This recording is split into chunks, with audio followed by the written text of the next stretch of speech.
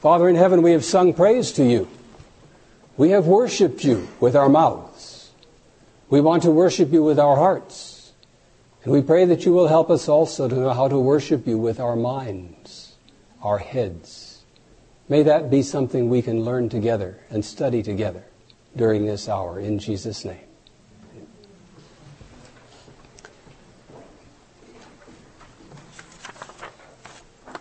Everything we've said so far about music has something to do with our humanness. Music is a human activity. People like to fuss about birdsong. Okay, that's another issue. That's not a human activity. It may communicate. I'm not going to argue that it doesn't. Ellen White talks about the birds making the air vocal with their happy melodies, and probably also staking out territories and households. Okay. For those of us who believe that we are the magnificent product, and people, I'm going to emphasize that again, we do not have enough awe about our own bodies. David had it figured out, we are wonderfully and fearfully made. Yep. And he didn't know the tenth of it. For those of us who believe we are the magnificent product of an amazingly creative and loving mind, and who therefore believe that we owe something to the owner of that great mind, there is a necessary corollary. How does music fit in our lives if we are intentional about acknowledging the fact that we are creatures? Is music an experience which is singular to our species? Is there any manifestation of music beyond our planet? How did music get to be part of what we are or who we are? And how does it relate to worship? I'm going to start by reading you a portion of the introduction to Marva Dawn's second book. And you will find, if you look at the bibliography, that I put highly recommended, very highly recommended, beside these books. Marva Dawn is a Lutheran writer, a woman who is a theologian, who has done pastoral work and has also done independent ministry of various sorts. She is also a musician. A fascinating person. And her first book on the subject of worship was Reaching Out Without Dumbing Down. I looked at the title and I said, I need to at least read this once. That's a subject that interests me. And the fact is, it is a marvelous, marvelous book. My copy is so highlighted here and there, I can hardly read it anymore. And she got such a response to that book that she wrote a second one entitled A Royal Waste of Time. And that's also well worth it. And both of these were surprises to her. She had no idea she was going to write about worship. The subject came to her attention. She felt obliged. Here's part of the introduction to her book, A Royal Waste, and waste is in quotes, okay? A Royal Waste of Time. To worship the Lord is, in the world's eyes, a waste of time. It is indeed a royal waste of time, but a waste nonetheless. By engaging in it, we do not accomplish anything useful in our society's terms. Worship ought not to be construed in a utilitarian way. Its purpose is not to gain numbers, nor for our churches to be seen as successful. Rather, the entire reason for our worship is that God deserves it. Moreover, it is not useful in earning points with God, for what we do in worship will not change one whit how God feels about us. We will always still be helpless sinners, caught in our endless inability to be what we should be or make ourselves better. And God will always still be merciful, compassionate, and gracious, abounding in steadfast love, and ready to forgive us as we come to Him. Worship is a royal waste of time. But it is indeed royal, for it immerses us in the regal splendor of the King of the cosmos. The church's worship provides opportunities for us to enjoy God's presence in corporate ways that take us out of time and into the eternal purposes of God's kingdom. As a result, we shall be changed. But not because of anything we do. God, on whom we are centered and to whom we submit, will transform us by His revelation of Himself. To understand worship as a royal waste of time is good for us, because it frees us to enter into the poverty of Christ. We worship a triune God who chose to rescue the world He created by means of the way of humility. God sent His Son into the world to empty Himself in the obedience of a slave, humbling himself to suffer throughout his entire life and to die the worst of deaths on our behalf. He did not come to be solving the world's problems in any sense that the world could understand. Worship of such a God immerses us in such a way of life, empowered by a Spirit who does not equip us with means of power or control, accomplishment or success, but with the ability and the humility to waste time in the love of our neighbor. If all of worship is God-centered, what makes us think that God cares to have any music involved in our worship service? Does music in worship, is it somehow God-ordained, or is it just a human idea that we stuck in there because it makes us feel better or helps us focus? Does the fact that worship is a royal waste of time justify adding on the trappings of royalty, which would include high culture or folk culture or any culture or company manners or good dress or whatever else? It would seem that a church whose primary scriptural mandate is fear God and give glory to Him and worship Him that made should have a clear, consistent, intentional theology of worship. Where did we get our picture of the proper things to include or exclude from our corporate gatherings? And it may be of interest also that we still have no really adequate theology of music. And the reasons, I think, are a little more interesting and somewhat more complex. I'd like to talk about it briefly, because this lack of a theology of music is a concern of mine. I did not know the name Charlie Peacock. Anybody know the name Charlie Peacock? Good? One? Interesting. Two? Okay. Interesting. I didn't know the name Charlie Peacock at all until I read Dr. Bakioki's book, The Christian Rock Music. I gather Charlie Peacock is one of the brighter lights in what's called the contemporary Christian music movement. He is an award-winning recording artist, producer, and songwriter, and I assure you that my ignorance says a lot more about me than it says about him. I learned by typing his name in the iTunes search window that he had at least 150 items that I could buy for 99 cents a piece, if I chose. And I listened to some of the 30-second sound samples that you can have before you buy, and I found them less interesting than a quotation on page 162 of Dr. Bakioki's book, which is taken from Charlie Peacock, a book entitled At the Crossroads, which book I also wanted to get a copy and read. I've read at least some of it. Here's what Mr. Peacock said. Quote, "What is missing from contemporary Christian music is a comprehensive theology of music in general, and a theology of CCM artistry, industry, and audience in particular.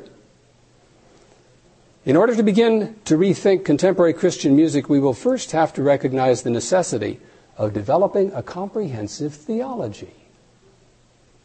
Interesting words from an interesting source. He continues, "Without God's thoughts and God's ways, we are left with our own dim and insufficient ideas. If we willfully choose to neglect the work of building truthful theologies for our callings, we will find ourselves waving goodbye to the brightness which illuminates life. We will find ourselves stumbling blindly down the way which seems right to a man, but leads to nothing but darkness." Heavy words, whether you're thinking CCM or Adventist Church. I do not have the time or any particular interest to supply his lack of a theology for CCM. That's not my business. I do have a very strong conviction, however, that most of the tensions which surface in our church about the worship of God arise because we do not have a credible theology of music, either music in general or church music. I've talked with someone who was on the committee that at least came up with the philosophy of music, and I talked about the theology of music, and he said, write it quick, we've been trying for years. I'm not a theologian. I do have ideas. But I have some pretty good ideas why it hasn't happened. I'd like to suggest some, because while I don't think we can excuse the fact, we may be able to explain it somewhat. There's a difference between a reason and an excuse, yeah? Okay. First of all, theology is a rigorously structured, highly involved discipline. I went to the dictionary to find out what theology is, and it says, quote, "A usually 4-year course of specialized religious training in a Roman Catholic major seminary." Okay, well, whatever. From experience, I can tell you that the study of music is also a powerfully complex full-time occupation which nobody I know would consider adequately treated in 4 years at any stage in your life. Music is a long-term, full-life study. Been there? Still doing that. Okay? Precious few individuals have ever developed enough expertise in both fields to really talk intelligently about the issue. Like I said, that's not an excuse. It is a reason. There just are not that many people. One of the few, undoubtedly, was Martin Luther, who was a profoundly effective musician and, of course, a great theologian. And in fact, he had a good deal to say about music inside and outside the church. He is one of the major resources, would have to be a major resource, in studying music theology. Number 2, music, because it is so insubstantial, almost ephemeral, is simply not seen as worthy of a place in something as overwhelmingly important as theology. It's just not that big an item. That music is seen as a peripheral which can be easily dismissed is clear from the attitude of school administrators, who when the budget gets tight, do what? You got it. I know music education is expensive. It always has been. It's always going to be. We've never paid for ourselves. Not yet. Not ever will. The history teachers can pay for themselves. 150 students out there, one teacher. Okay? We teach one-on-one. There's no way we can charge tuition high enough to make it worth it. We are a loser. Financially. Financially. Okay? Financially. Thought I ought to get that in there. Number 3, theologies in general and biblical theologies in particular have as their recognized focus the study of one specific God as they explore his manifestations and interactions with his creatures. Music, on the other hand, is almost as vast a field as can be imagined, covering everything from Gregorian chant, which we heard some of in the last session, to country western, from the gamelan orchestras of Indonesia to the operas of Europe, from strumming a guitar folk style to electronic synthesis, yes, and manipulating sound materials. The very breadth of musical styles militates against any single study ever being able to do justice to the whole. And since there will always be some additional type of musical event, the job of relating music to theology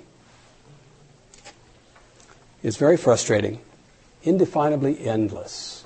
Where does it quit? I don't know. Number 4, as far as the specifically Adventist theology of music is concerned, we are, and ought to be, one of the most polyglot organizations in the world. We get people from everywhere. Every background, every nationality, every culture, and we should. I'm not complaining, believe me. However, since we believe that our missiological mandate covers the whole globe, as a result, we welcome into our fellowship persons of every possible ethnicity, culture, social background, whatever else. Is it any wonder that we've had a hard time making a unified theology of music? Where does the word worship come from? Excuse me? To bow down. Excellent. That's going to be its etymology back a ways. It actually comes from 2 words. Worthship. Worthship. Occasionally, there are people whom we approach as your eminence, or your highness, or your worthiness, or worthiness. Worthiness. You ever call anybody your worthiness? I didn't either. But there are situations where that has been the appropriate address. The milkmaid on the estate of the Duke, if she approached him, addressed him as your worthiness. Okay? Your worth, and she showed recognition of his worth. By doing a what? A courtesy. Which we, of course, contracted into? Yeah, okay. Same idea. So worship is an acknowledgement of worth, a bowing down, a dipping, okay, if you please. Are there human beings who are worthy of your respect? I see most people that are doing anything, doing this. Are there persons who are worthy of your respect? Yeah, okay. On what basis? Luke 10:7, the Lord says, a laborer is worthy of his hire. Okay. Apparently it's legal to use the word that way. Is it fair to read then as a corollary that the laborer is under obligation to be worthy of his hire? Probably. On what basis do we assume someone is worthy? On the basis of the amount of money he has? Well, I know of some people, I even know some people who have a lot of money, who got it honestly and who use it morally. And I respect them. And you know some too. You could name one or two at least. People who have more than I've got. Okay? And we're all rich people. Don't ever forget it. Don't ever forget it. We are all incredibly rich in this country. Astonishingly rich. Somebody who's worthy on the basis of his scholarship? Possibly. I would hope he's using his scholarship to better humanity's lot somehow. But those who have studied are worthy of recognition for their study. On the basis of political office, perhaps? We have a harder time with that, don't we? Depends on how many pork barrel projects he manages to scrunch through, right? Ah, shucks. On behalf, do we recognize worthiness for their spiritual vigor? I tell you, it was an awesome bunch to stand in line with last night up there on the platform. Woo! Wonderful people. I know a few of them. On the basis of beneficence, what they have done, giving. The centurion who built the Jews a synagogue in Capernaum. What did they say? He's worthy. Was he worthy? In their eyes, at least, certainly. He was worthy because he had built them a synagogue. What did he say of himself? He said, I'm not worthy. That's interesting. How about that? Was the prodigal son ever worthy to be called his father's son? Please shake your heads this way. Worthiness has nothing to do with it. You're the son or you are the son. I think I know how the prodigal felt, believe it or not. I haven't been clear all the way to the far country yet. But I recall a certain Friday afternoon during one of the 2 years that I spent at Mount Vernon Academy. Mount Vernon is about an hour's drive from Worthington. And one of the most likely connecting routes is right past the house that I grew up in. I was there at Mount Vernon, and I started adding up my responsibilities for the weekend, and found amazingly that I didn't have a whole lot that I was responsible for that weekend. Being the accompanist for choir, that didn't happen very often. But there was a weekend that I didn't have to be doing various things. And I thought it'd be fun to just go home. Well, I didn't have a car. In those days, academy students didn't have cars. But there was a family friend who drove a commercial vehicle from Mount Vernon Academy on a very regular route, and I knew which way he drove, and I knew roughly when. So, on a bit of a whim, I went and got permission, signed out for weekend leave, and hopped a ride with Mr. Richardson without any advance notice to my folks, totally unplanned, and showed up at my door along about supper time Friday evening. Nothing illegal with that, is there? I hope. But at supper that evening I said something really stupid. Really stupid. But it was genuine anyway, even though it was stupid. You figure out what that means. I said, I feel like I don't really deserve to be here. And my aunt and my mother looked at me and kind of... I had been brought up to live a responsible life and do the right thing at the right time and be where I was supposed to be. And here I was. I hadn't really played hooky, but it sort of felt like it. And here was the prodigal son. Did I deserve to be home that evening? I know if deserve has anything to do with it. I had covered my bases. I was being welcomed at home. But it gave me a little handle on the prodigal's speech. Was the prodigal ever worthy to be called a son? Not really. Not really. It doesn't matter. Worth has nothing to do with it. He was a son not because he was good. He was a son because he was born there. He could not give up his sonship by being bad. He was still a son. And he was therefore, in that sense, still worthy. He hadn't lived worthily, but he still belonged. Is God worthy? Is God worthy of our trust? Is God worthy of our love? Is God worthy of our service? Is God worthy of our praise? Psalm 18:3, the Lord is worthy to be praised. Okay, so we settled that. You just don't ever have to worry about that one again. Psalm 18:3, the Lord is worthy to be praised. On what basis is God worthy to be praised? He's the creator God, precisely right. But he didn't stop there, which is a good thing for us. Revelation 4:11, thou art worthy, O Lord, to receive glory and honor and power, for thou hast created all things, and for thy pleasure they were created. Does that include you? You were created for his pleasure. Don't forget it. But Revelation 5:9 gives us more. Thou art worthy to take the book and open the seals thereof, for thou wast slain and hast redeemed us. Lost my place here. Hast redeemed us to God by thy blood out of every kindred and tongue and people and nation. Our redemption, accomplished through his humiliation and suffering, unfolds a vastly deeper reason, a deeper basis for our homage, revealing a worthiness that you and I could never have even dreamed of. We couldn't have invented on our own. Revelation 5:12, worthy is the Lamb that was slain to receive power and riches and wisdom and strength and honor and glory and blessing. Is God worthy of more than an hour a week of our time? I should hope so. Of how much is God worthy? Everything. Everything. Everything you are, everything I am. All the time I have. He deserves it all. It's all his. So what is worship? Worship is our acknowledging of his worthiness. So when do we do that? 24/7, folks. 24/7. The whole time. So then what do we do with this thing on Sunday morning? Sabbath morning. Carson puts it in an interesting way. Worship is the proper response of all moral sentient beings to God. I like that. Worship is the proper response of all moral sentient beings to God, ascribing all honor and worth to their Creator God precisely because he is worthy, delightfully so. Carson's words. C.S. Lewis, in his book Reflections on the Psalms, has a passage which I have found very useful in discussing the matter of praise.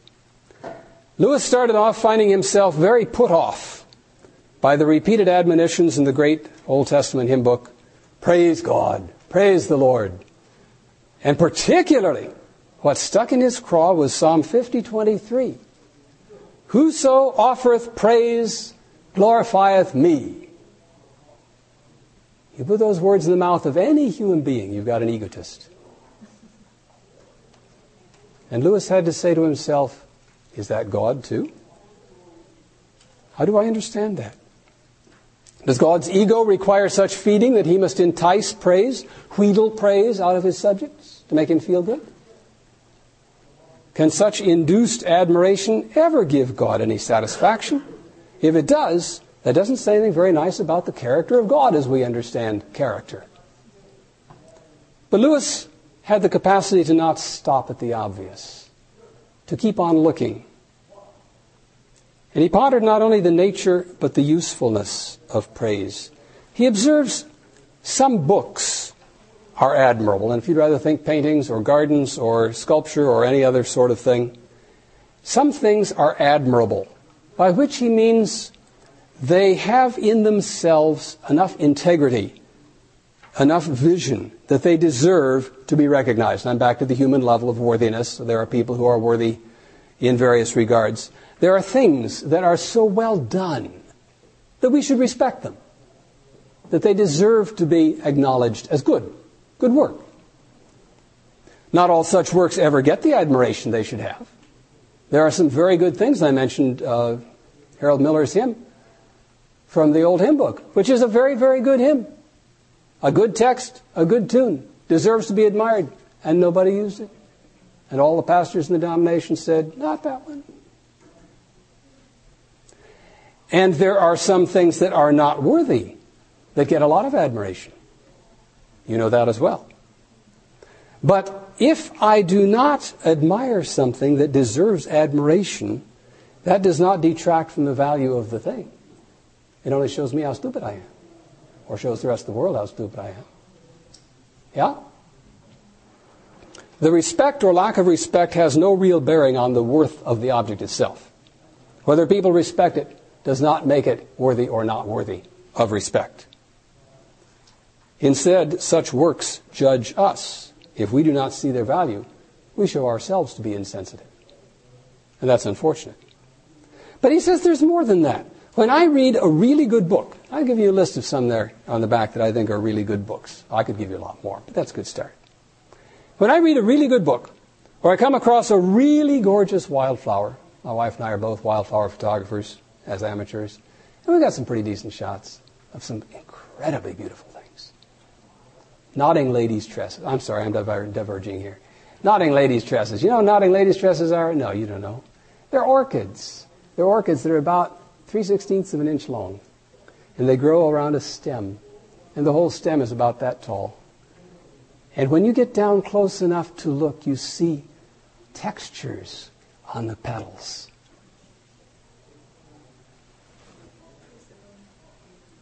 Or when I hear a really, truly magnificent piece of music, my first desire is to share it with somebody. Or at least share my response with somebody. As Lewis says, there's nothing worse than hearing a joke that really catches your attention and the person who would know it, who would respond to it best, died last week. Who are you going to tell it to? But the joke isn't as good if you can't tell it to somebody. You need to be able to share it. Saying something laudatory helps to fill up my measure of appreciation. It shows me how much more I really value this thing if I can share it. My own enjoyment, no matter how full it is, can always be expanded by praising the work to somebody else who also understands. And you know as well as I, it's frustrating if we're perhaps driving down the road and we come sunset time and I look over at the sky over there and it's just one of those nights when you go, you know, okay? And the only other people in the car are asleep. And all I can do is go, all by myself. It's kind of frustrating, you know? Or maybe I pointed out to somebody, he's busy reading a book. He says, yeah, that's nice. I want to share it. I want to make something extra out of it. I want to praise it. And the praising of it is part of my enjoyment of it. It's part of my appreciation for it. God is giving us the opportunity to enhance our favorable appraisal of how great He is when He says we can worship Him. Isn't that marvelous? That's a privilege. We enter into a deeper level of fellowship with Him and with the people down here both, all at the same time. Might it be that our attitude toward God actually judges us? If we somehow can't grasp the immensity of His merit, His greatness, does that say more about the fact that He's not so great? Or about us for not being able to recognize true worth when we see it? If all of redeemed creation and all of never needed redeeming creation is going to ascribe ultimate worthiness to the Lamb, doesn't it make me look pretty stupid if I miss out? We said in the first hour that music is species specific. It even identifies our species. Man will music, and I'm using it as a verb now, do music in whatever sense your doing is, whether it's listening to or performing or conducting or whatever. Man will music even at the expense of 100 lashes. Or his cello being bombed out from under him. Or he will feel the contraction of his soul if he doesn't. One or the other. Then how could we come to God, who designed our race right down to the last detail, who knew us as we heard this morning, before we were ever formed? How could we come to Him in an activity intended to acknowledge His creative worthiness without expressing ourselves in praise? We couldn't. We cannot possibly. If the Spirit has drawn us and His Spirit is drawing us, there is something within us which compels us to sing His glory and His praise. I already mentioned Zephaniah 3:16 and 17. In that day it shall be said to Jerusalem, do not fear Zion. Let not your hands be weak. The Lord your God is in your midst. The Mighty One will save. He will rejoice over you with gladness. He will quiet you in His love. He will rejoice over you with singing. What moves God to sing? Love? love. God sings love songs. His own kind. God sings love songs of an altogether transcendental sort, a love that could devise a way to save fallen man and figured it was worthwhile to endure humiliation to accomplish the redemption of just me, of just you. God sings because he's happy. God sings because he rejoices.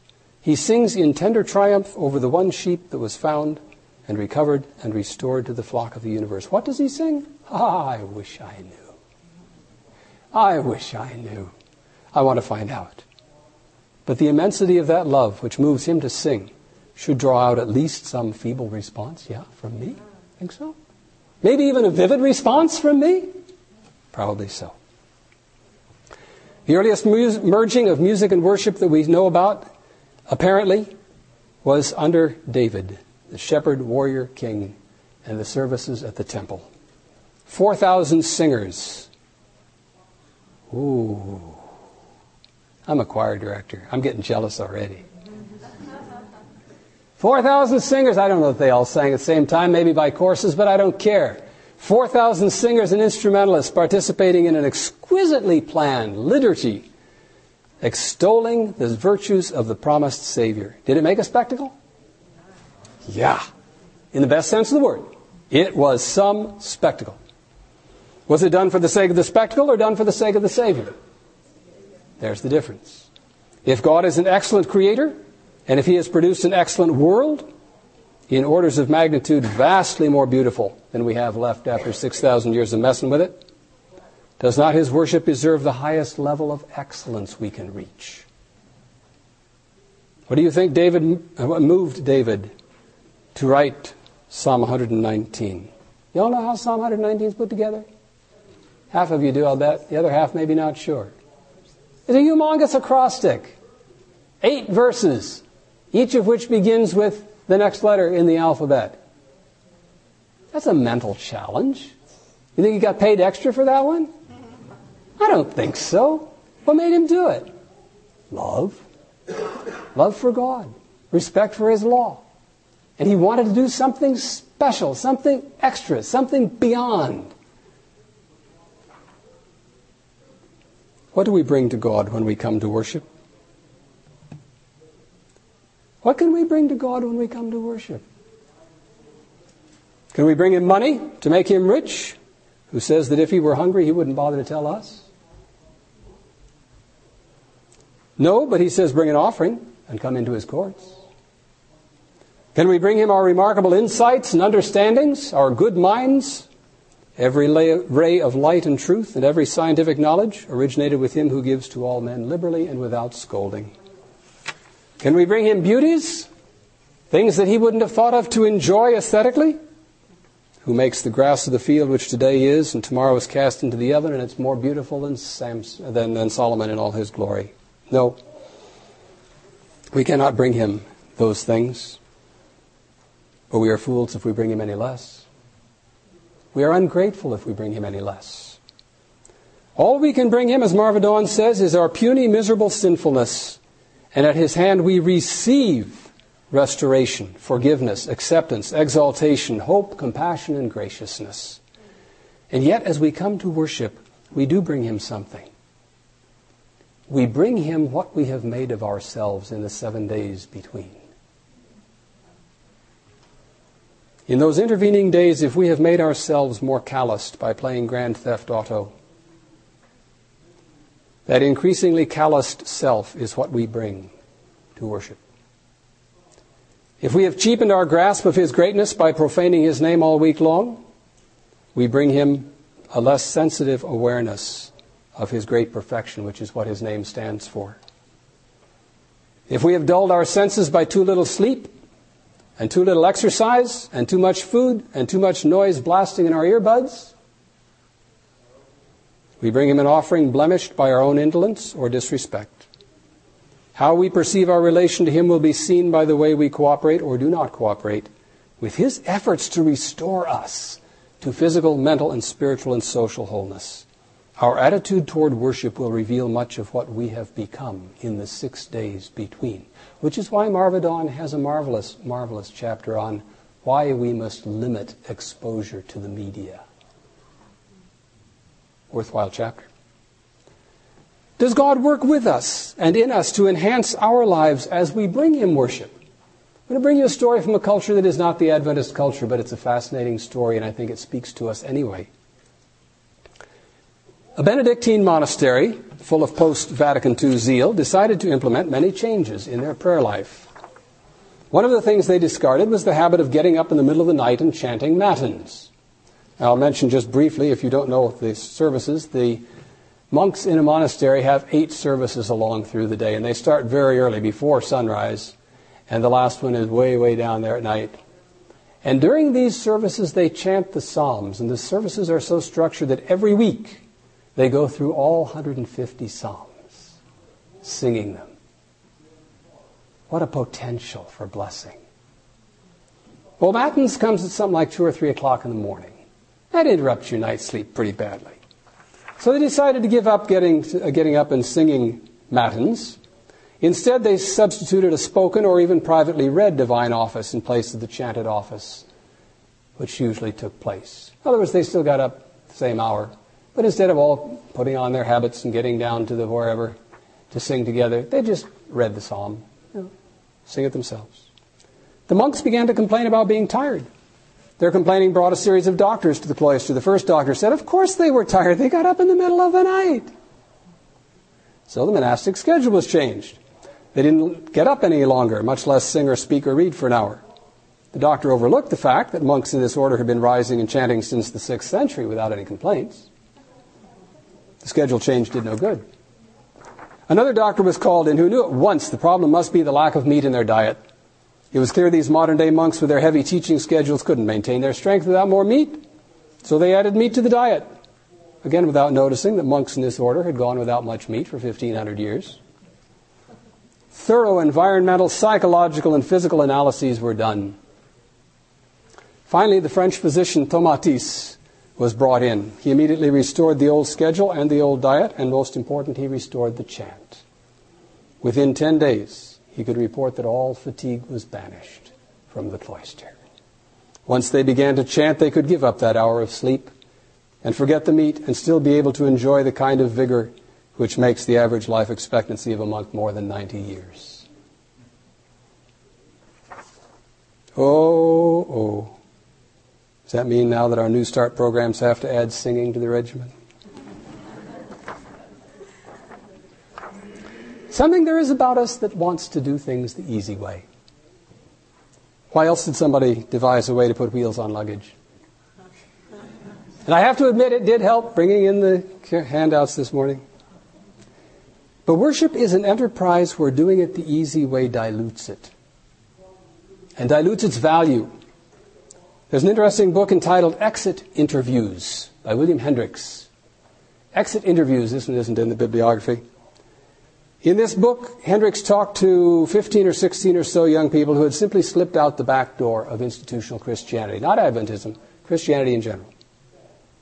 One rather startling conclusion presented itself once he had analyzed the data that he got. Not one of those with whom he spoke left because worship was too deep. And I'm going to say it again. Not one left because worship was too deep. Some departed because of inadequate intellectual challenge. Some departed because of musical ineptness. Some departed because of insufficient attention to developing character or a sense of community.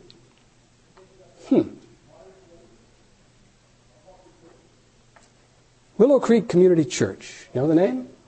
Bill Hybels, up outside Chicago, has long been a leader in and a model of seeker-driven services. We're going to talk more about that in the 6th session tomorrow morning. Many a congregation has tried to figure out how Bill Hybels does what he does, to get thousands of people to come to the 11 o'clock service. And many, many churches have arduously copied the high-energy extravaganzas which were presented then without understanding one very crucial fact.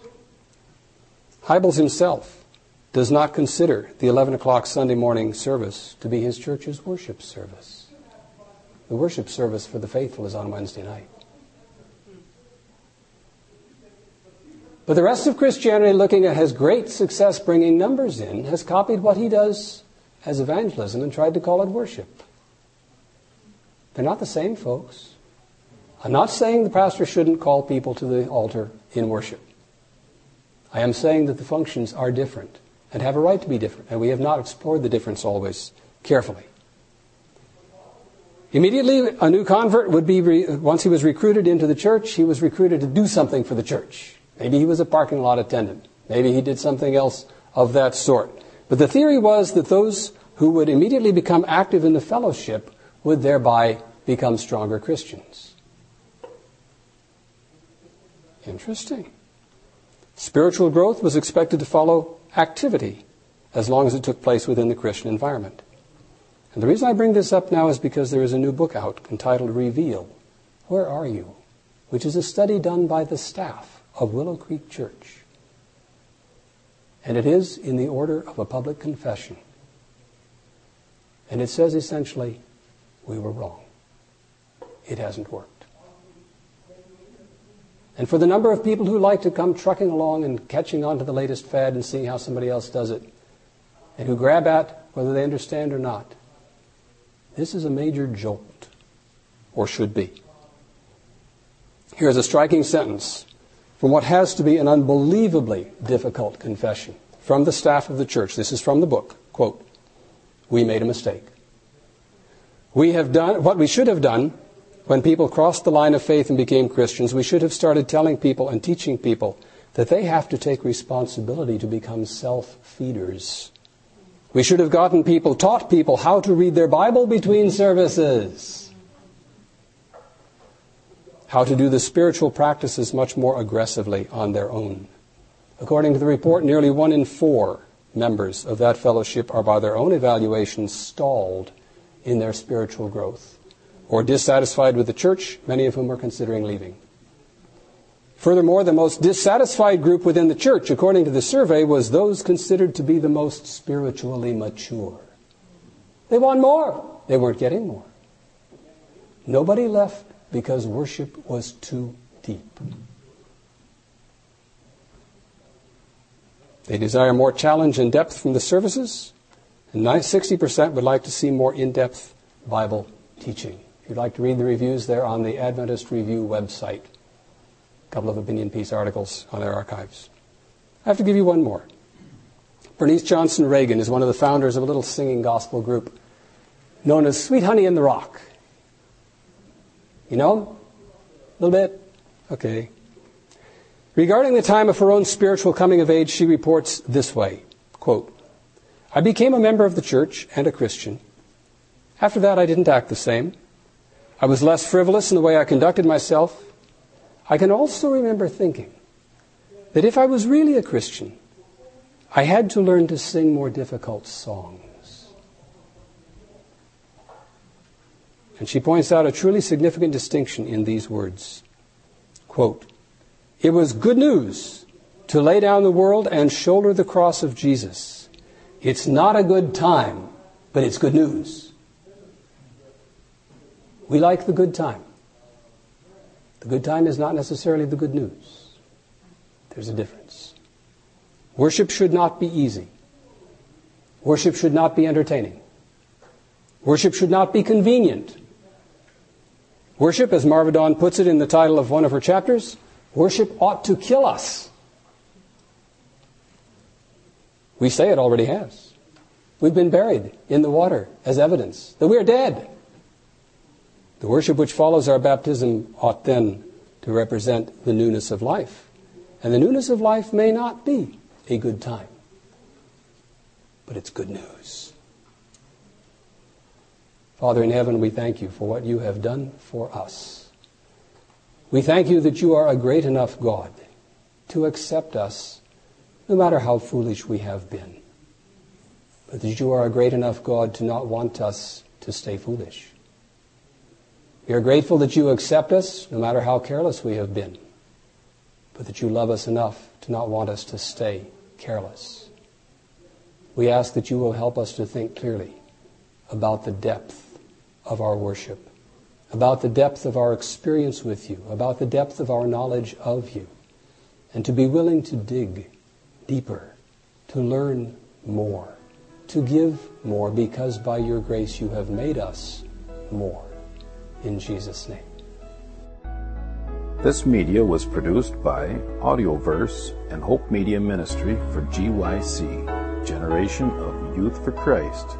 If you would like to listen to more great media like this presentation, or if you would like to learn more about GYC, please visit www.gycweb.org. You can also find great witnessing media at audioverse.org and at hopevideo.com.